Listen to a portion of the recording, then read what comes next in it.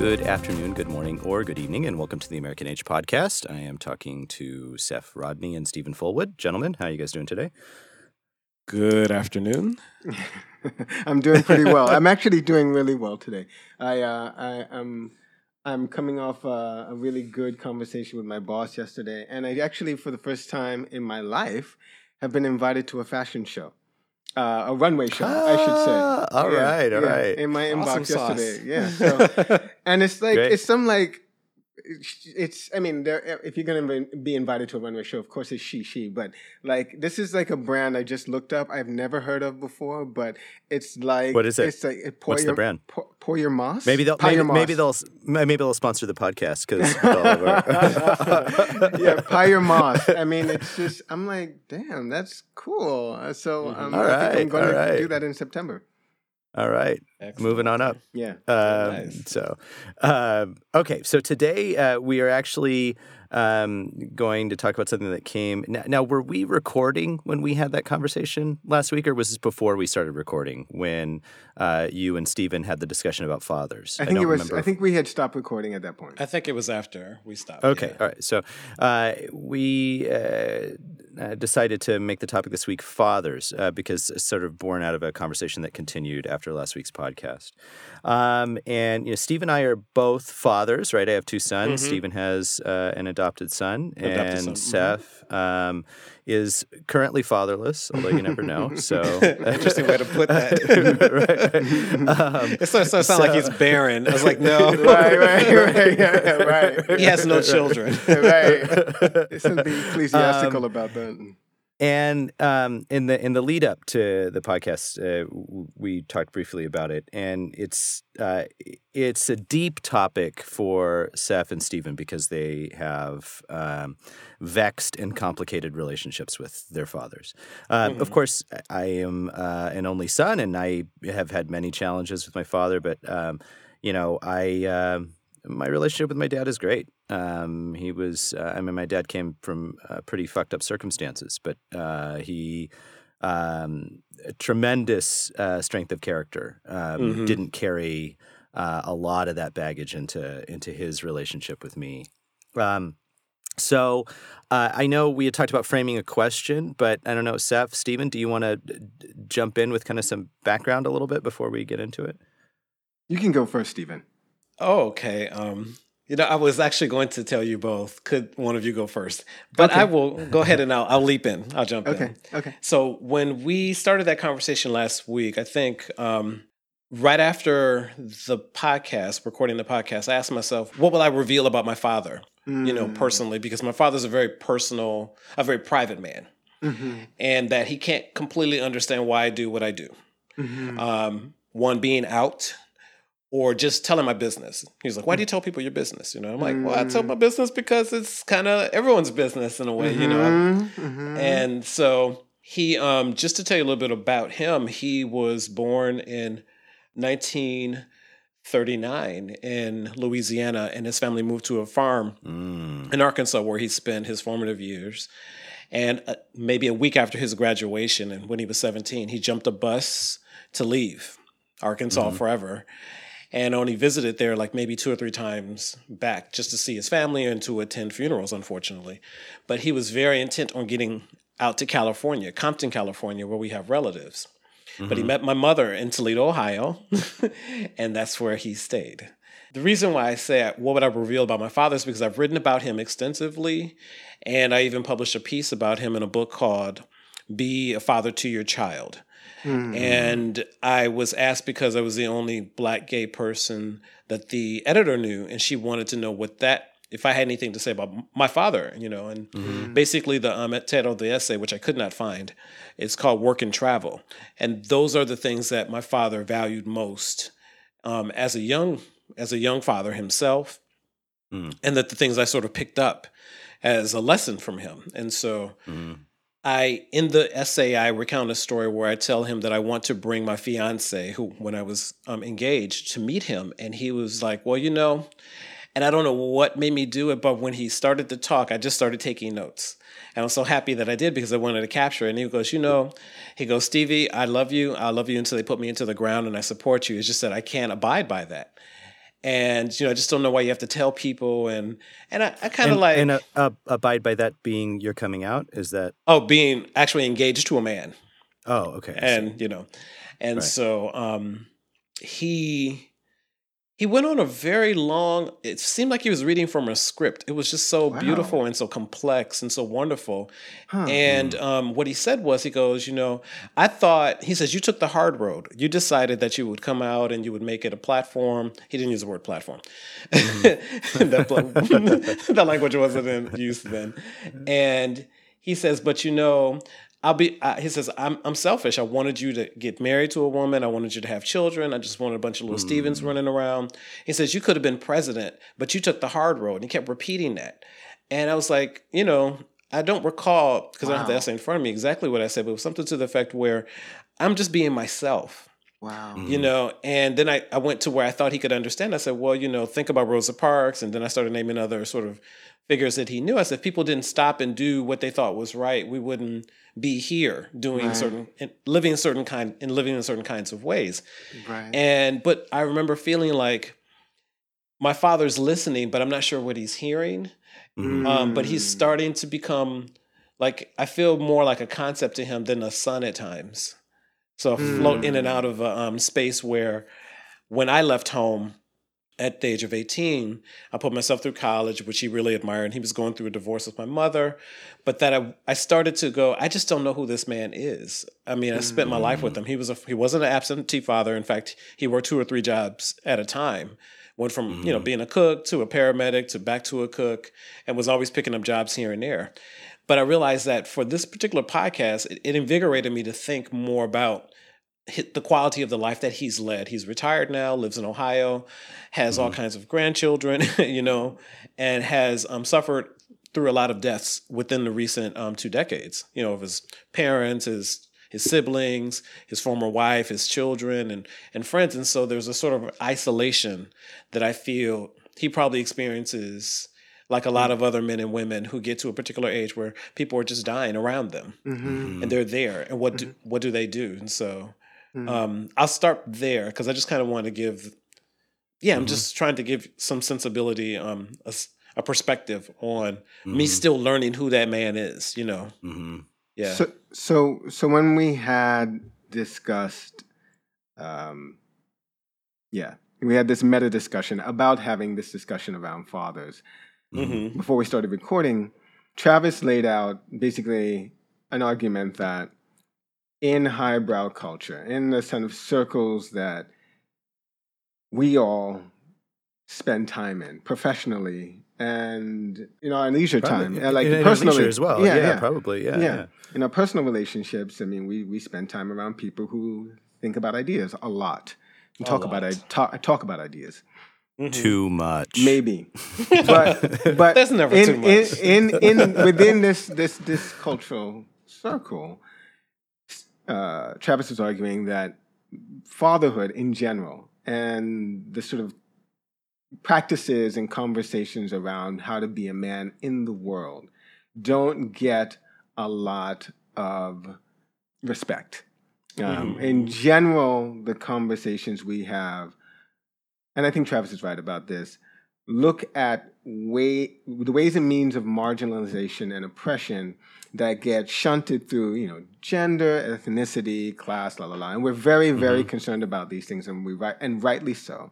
But we tend not to have a lot of respect for the sort of, the role, I guess, of fatherhood, of being a father. And I wanted Travis to sort of use that, to sort of frame that up as a question, like to lead us into this conversation. And I think given what Steven has said, I think the question might be, in what ways have each of us learned, if we have, to sympathize with our fathers, and what have they done to bring us to that point? And I think Steven, given what Steven's just said, I think what I heard is that what your father has done in order for you to be able to sympathize with his worldview, with his plight, is he's shown you love. He's shown you love. He's given you support. He's given you respect. and he's let you in to how he processes things. I mean, when you have that conversation with him, he lets you in. I mean, and these things are really clear to me because I have to say that these are things that my father absolutely does not do. Like, he does not do with me. He has never done. And I think I'm finally at the point in my life where I am able to recognize, and this is after how many years of therapy? Wow. 4 or 5, maybe. Finally at the place where I can say, okay, right. I can say to another human being, I can say to you too, I can say to whoever's listening, okay, my father is a narcissistic asshole. He just is. He's just not very concerned with people other than himself. And in a lot of ways,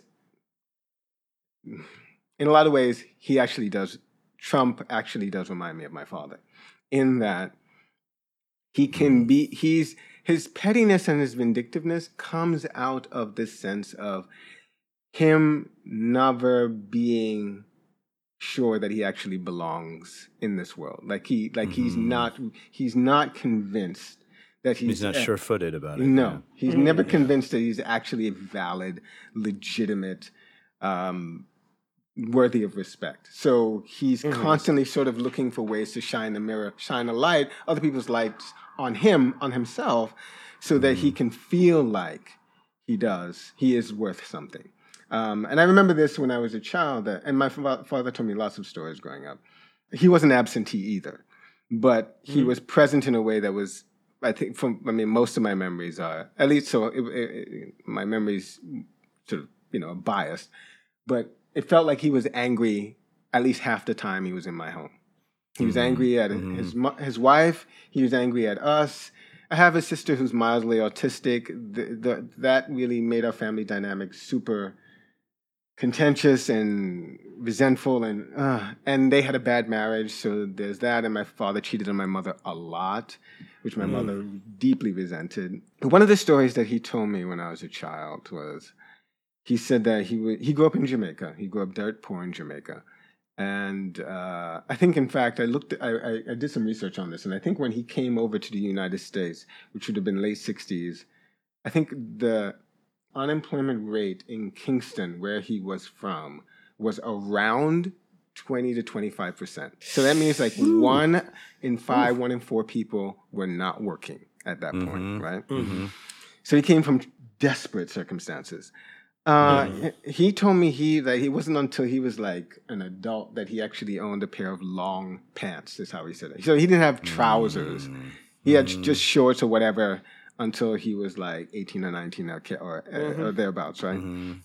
He said that he remembers being a skinny kid and thinking when he spoke to women who he was interested in, how could they ever love me? How, I just didn't understand how they could, essentially. He didn't say it that way, but that's how he saw himself. And I think that I'm not sure that he ever actually moved through that or past that. And my father came from a place of really deep hurt from his own father. And this is a story that, here's another story that he told me constantly. And this is, I think, and I'm going to tell this story and then hand it over to somebody else to speak for a while, but I think this is the only sort of point of sympathy I have with my father, because he's such I think, a mean-spirited and sort of vain man. I know that he comes from this deep hurt, in that he told me this story, the following story, a lot growing up. He said that his own father, called him G, was messing around with some woman in town. And my father had to go by to see him for something. And his father saw him. And since he was with this woman who was not his wife, he didn't want my father to know or to have it get back to anybody else through my father that he was messing around with this woman. So he said to my father, "Don't tell her that you're my son. Say you're my nephew." And he told me this story. I think my father's told me this story at least 15 times over the course of my life. Wow. Yeah, and he said, blah, blah, blah, it hurt me so bad, and my father denied me, and blah, blah, blah, blah. It's like out of a Russian novel. It's like the thing that makes the hero like fall apart. So like the whole novel, right, is like it's about the slow sort of crumbling of this person because of this one sort of decisive act. And that's the only thing. I mean, that's the only place I can sort of muster up any sympathy for my father. Just knowing that kind of essentially that kind of origin story. But other than that, I mean, my father's the kind of person who, if he wasn't my father and I met him, I would think, oh, wow, you're someone I want to have nothing to do with. Word. So I have a few things. So I've been trying to keep mental notes here. So one, in a kind of ironic way, Steven, you mentioned how your dad couldn't quite understand why you told everyone your business. Yeah. And your dad was a very private man.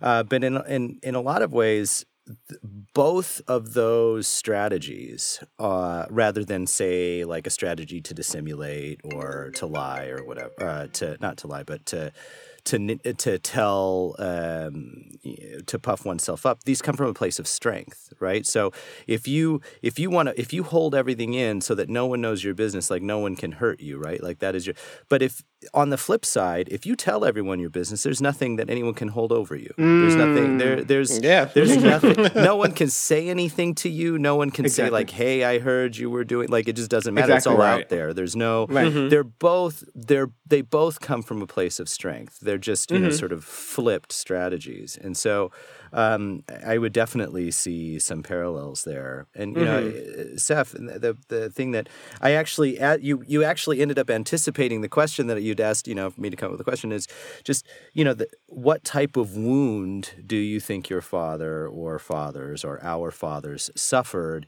in order to inflict that pain on the people that they love? And it reminded me of something that Thich Nhat Hanh, the Buddhist monk, says, which is that, people who are in pain can still love, I'm paraphrasing, but the love that they offer is hurtful because they themselves are wounded. And so they're wounding you the way that they also are wounded.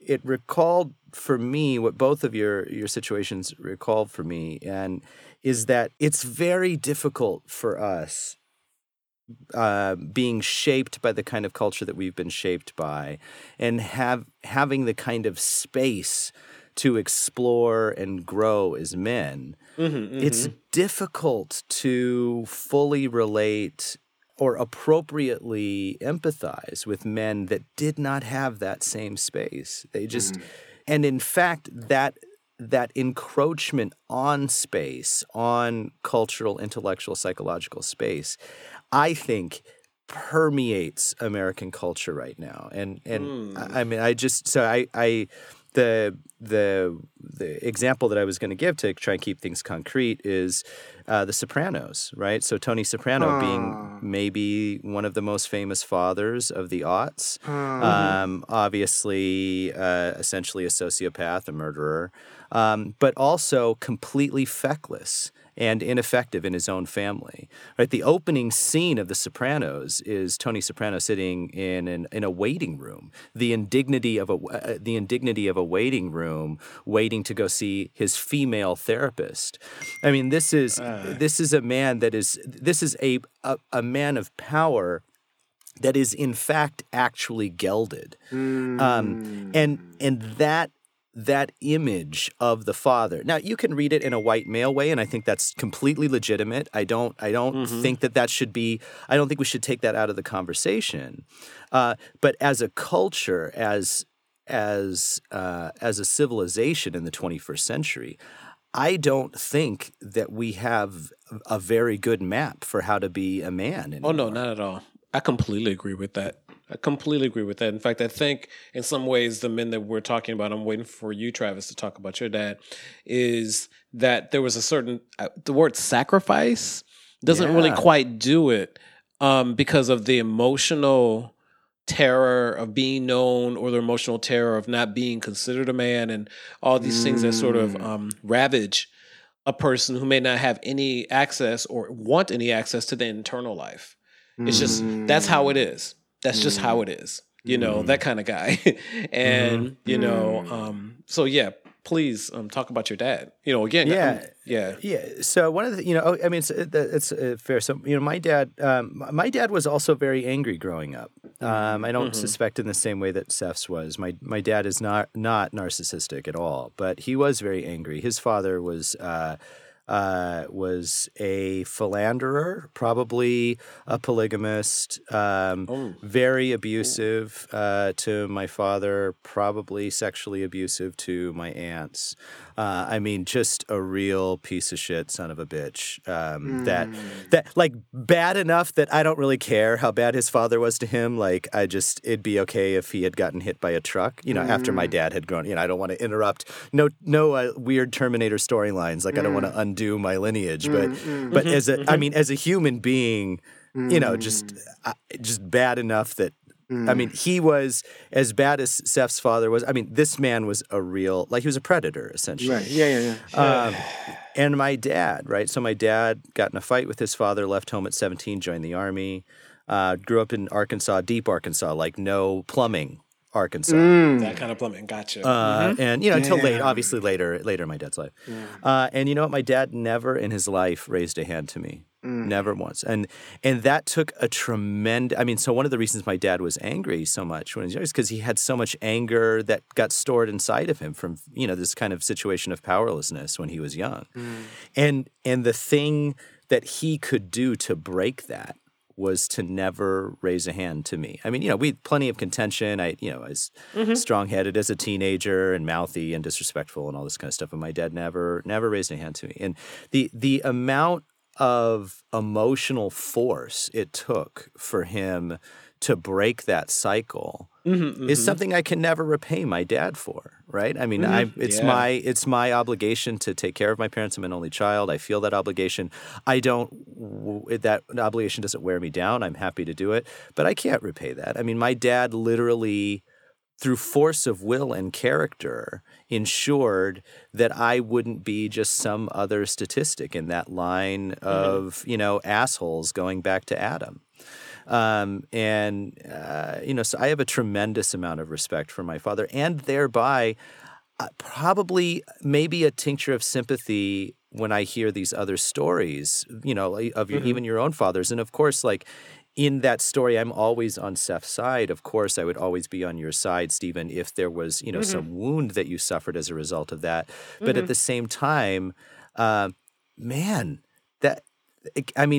those are tough circumstances you guys just described your fathers, like, making their ways out of. Like how many of their friends didn't do any of the things that they did to bring both of you into the world and give you the opportunities that you have to be sitting, you know, 1:20 in the afternoon on a Thursday, talking about stuff like this. Like, I just, I want to push back. Actually, I want to push back a little bit on that. Fair. Because I actually think that, and I'm gonna say this with the appropriate preambles and provisos. I actually think that I'm more self-made than that. I think that my father and my mother maybe gave me the raw materials to become the person I am. But I did the mixing and baking. I really did. And here's I'm mindful of it being really useful for people listening to have stories, to have anecdotes. I remember when I was 13, and I went to Christian schools my whole life because my parents are died in the woe religious people. Church. If you can see the pain on Seph's face as he tried not to reach for some other adjective to describe them. Pejorative, I'm trying to be generous right now. Church 2 or 3 times a week, Christian school. It was indoctrination. It was full on. But I remember coming home from school at 13 and being upset about something and trying to talk to my mother about it. And realizing how bumbling she was emotionally, how she just didn't have the tools to actually deal with getting me to talk about my hurt and how to move through it and past it. Mm-hmm. And in that moment, I could not have been more than 13 or 14. I'm not sure. I thought, oh, my parents they're not able to raise me. They don't know how to do it. Good gravy. And then, it was sort of roly-poly from then on. I mean, at 17, I had a physical fight with my father, left the house, never came back. My friends gave me, it was actually Lawrence who came and got me in his car. My old friend, Lawrence Harding. And I never went back to their house after that to live. I visited, but, I was done. And then I didn't speak to my father for several years. And then he called me up. We sort of made peace for a while. This was when I went back to college, did undergrad. Blah, blah. But basically from then on, it's just been intermittent bouts of ridiculousness and cruelty and me sort of trying to reach out from this place of being this very sort of sensitive and what's the word? That's true. I know that's true. I mean, we've been friends for a very long time, and I know you put a lot of effort into that over the years. I know you did. That's true. That's very true. Right. But my point is that I don't think that my father, I can't give my father credit for getting me here. I mean, I really did most of the heavy lifting. I think that if he could, he'd want to take credit for me. He really would. Of course. He would love that. But he can't. He never had the tools, and he never cared enough to get them. Do you think he knew that there were tools? I don't know. That's a good question, Stephen. I don't know. It's a question. So both of you said things I really enjoy. Triumphus, I want to say this about your dad, that anytime a man is gentle with his son or sensitive and just kind of thinks outside of his own needs, I think it makes he not only made your life better, but he also made the world better. And I'm not being facetious about that. I believe that. No, I believe that. Yeah. So the fact that you're here and able to talk and to recognize what he was able to do in terms of what he inherited, that's really beautiful and necessary. And I hope that our listeners kind of pick up and kind of pull what I'm trying to get at, And when I think about your father, Seph, I think of whatever he's dealing with. I wonder if people have internal lives that they have access to or that they want, because it could just become to fill up on something I was saying earlier around the internal life is so complicated. And so when you talked about your father, it made me think of Paul D., a character in Beloved by Toni Morrison. Yeah. And there's a really lovely moment where he's telling her, a man ain't a goddamn axe. Just go around hacking and I think I have it right here. Yeah. Let me tell you something. A man ain't a goddamn axe, chopping and hacking, busting every goddamn minute of the day. Things get to him, things he can't chop down because they're inside. And I've always loved that line. I've always liked Paul D because I felt like, yeah, if I ever get married, I would want a Paul D around. Somebody who has seen something and didn't let it kill him. Or use it as an excuse not to be better. Because I still think that, and I don't think that it's a wonderful way to think at all, but it's still in my head. It's like, you can choose to be better, but I don't really fully believe that anymore after being in this earth for 52 years. Wow. The very last thing I want to say very briefly is that, Seph, my moment of the two moments very briefly, one moment was I wrote a letter to my mother telling her to leave my father. And I left it on their bedroom, like their bed, the mantle on their bed. I was looking for the letter, what I remember about the letter. I was probably around 10 or 11. Wow.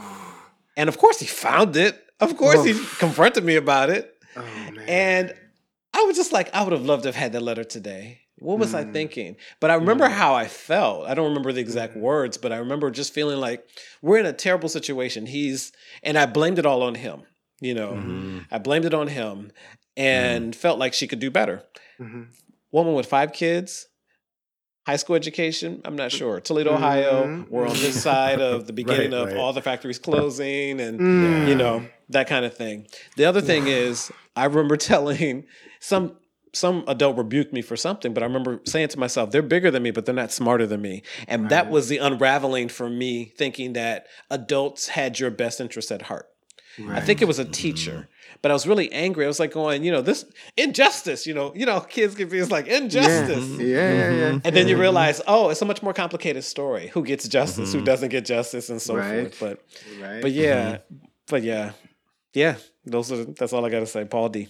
So I want to preemptively somewhat put a pin in this and say we should do a part 2, because I really think that we've only sort of begun to unearth some really good things. And I do want to say also, I really appreciate you guys are always candid with me, and you're always deeply thoughtful. But I think I really needed this today with this particular subject, because it's hurtful for me. It's difficult for me to talk about my father. And it's difficult for me to go back and in some ways re-experience all the ways that I feel like that relationship didn't prepare me to be in the world. And hearing how your fathers did that for you, at least I feel like it's possible. So that's really helpful. Oh yeah, so I appreciate that. Yeah, before we close, I wanted to say, you know, Tim, I appreciated actually your pushback on that stuff, because what it reminded me, what you telling your story reminded me of, is where I would place my father in that chain of events, right? So, I mean, his own father I found irredeemable, and my dad really just had to figure out stuff on his own, or what I felt like was on his own. Right. You know, he was in Vietnam, and I mean, just lived through a pretty rough time in the country. Not that there aren't other rough times in our history, but and that. I think my dad would say something similar to what you said, Seph, which is that he had to just figure that shit out on his own, and kind of, you know, he had the advantage, unlike you, he had the advantage of my mom. My mom is very strong. You know, she's like, no nonsense. She's about the business. So, and, you know, I know that they helped each other. And so what I said, I don't think is carte blanche for a lack of responsibility for any father in their willingness to inflict pain on others. And but at the same time, you know, we have the tools that we have, as Steven said. And if you don't, you know, the unknown unknowns, right? If you don't know those tools are out there to do those things, it's hard to deploy them. Well, I think we should pick up next time. It's like, so how do the people who don't have the tools ever figure out that they are such things as tools and go get them? Like, what is it that turns the corner for them? Right? Oh, that's the best answer for that, but I will wait. Okay. I will wait. Okay. So we have to promise to re-listen to this end so we can pick it up. So next week, though, for our listeners, because I know we have a few people that tune in regularly, I look at the podcast metrics. So next week, I will be solo again, because both Steven and Seph are traveling. So next week, we will not talk about fathers. I'm not sure what, but I promise to keep next week short, just like I did last time. But when we pick back up, second week in September, we will pick back up with Fathers Part 2. So, sounds good. Perfect. Seph and Steven, thanks very much for the conversation. Yeah, Thank you. Thank you. Take care. Bye.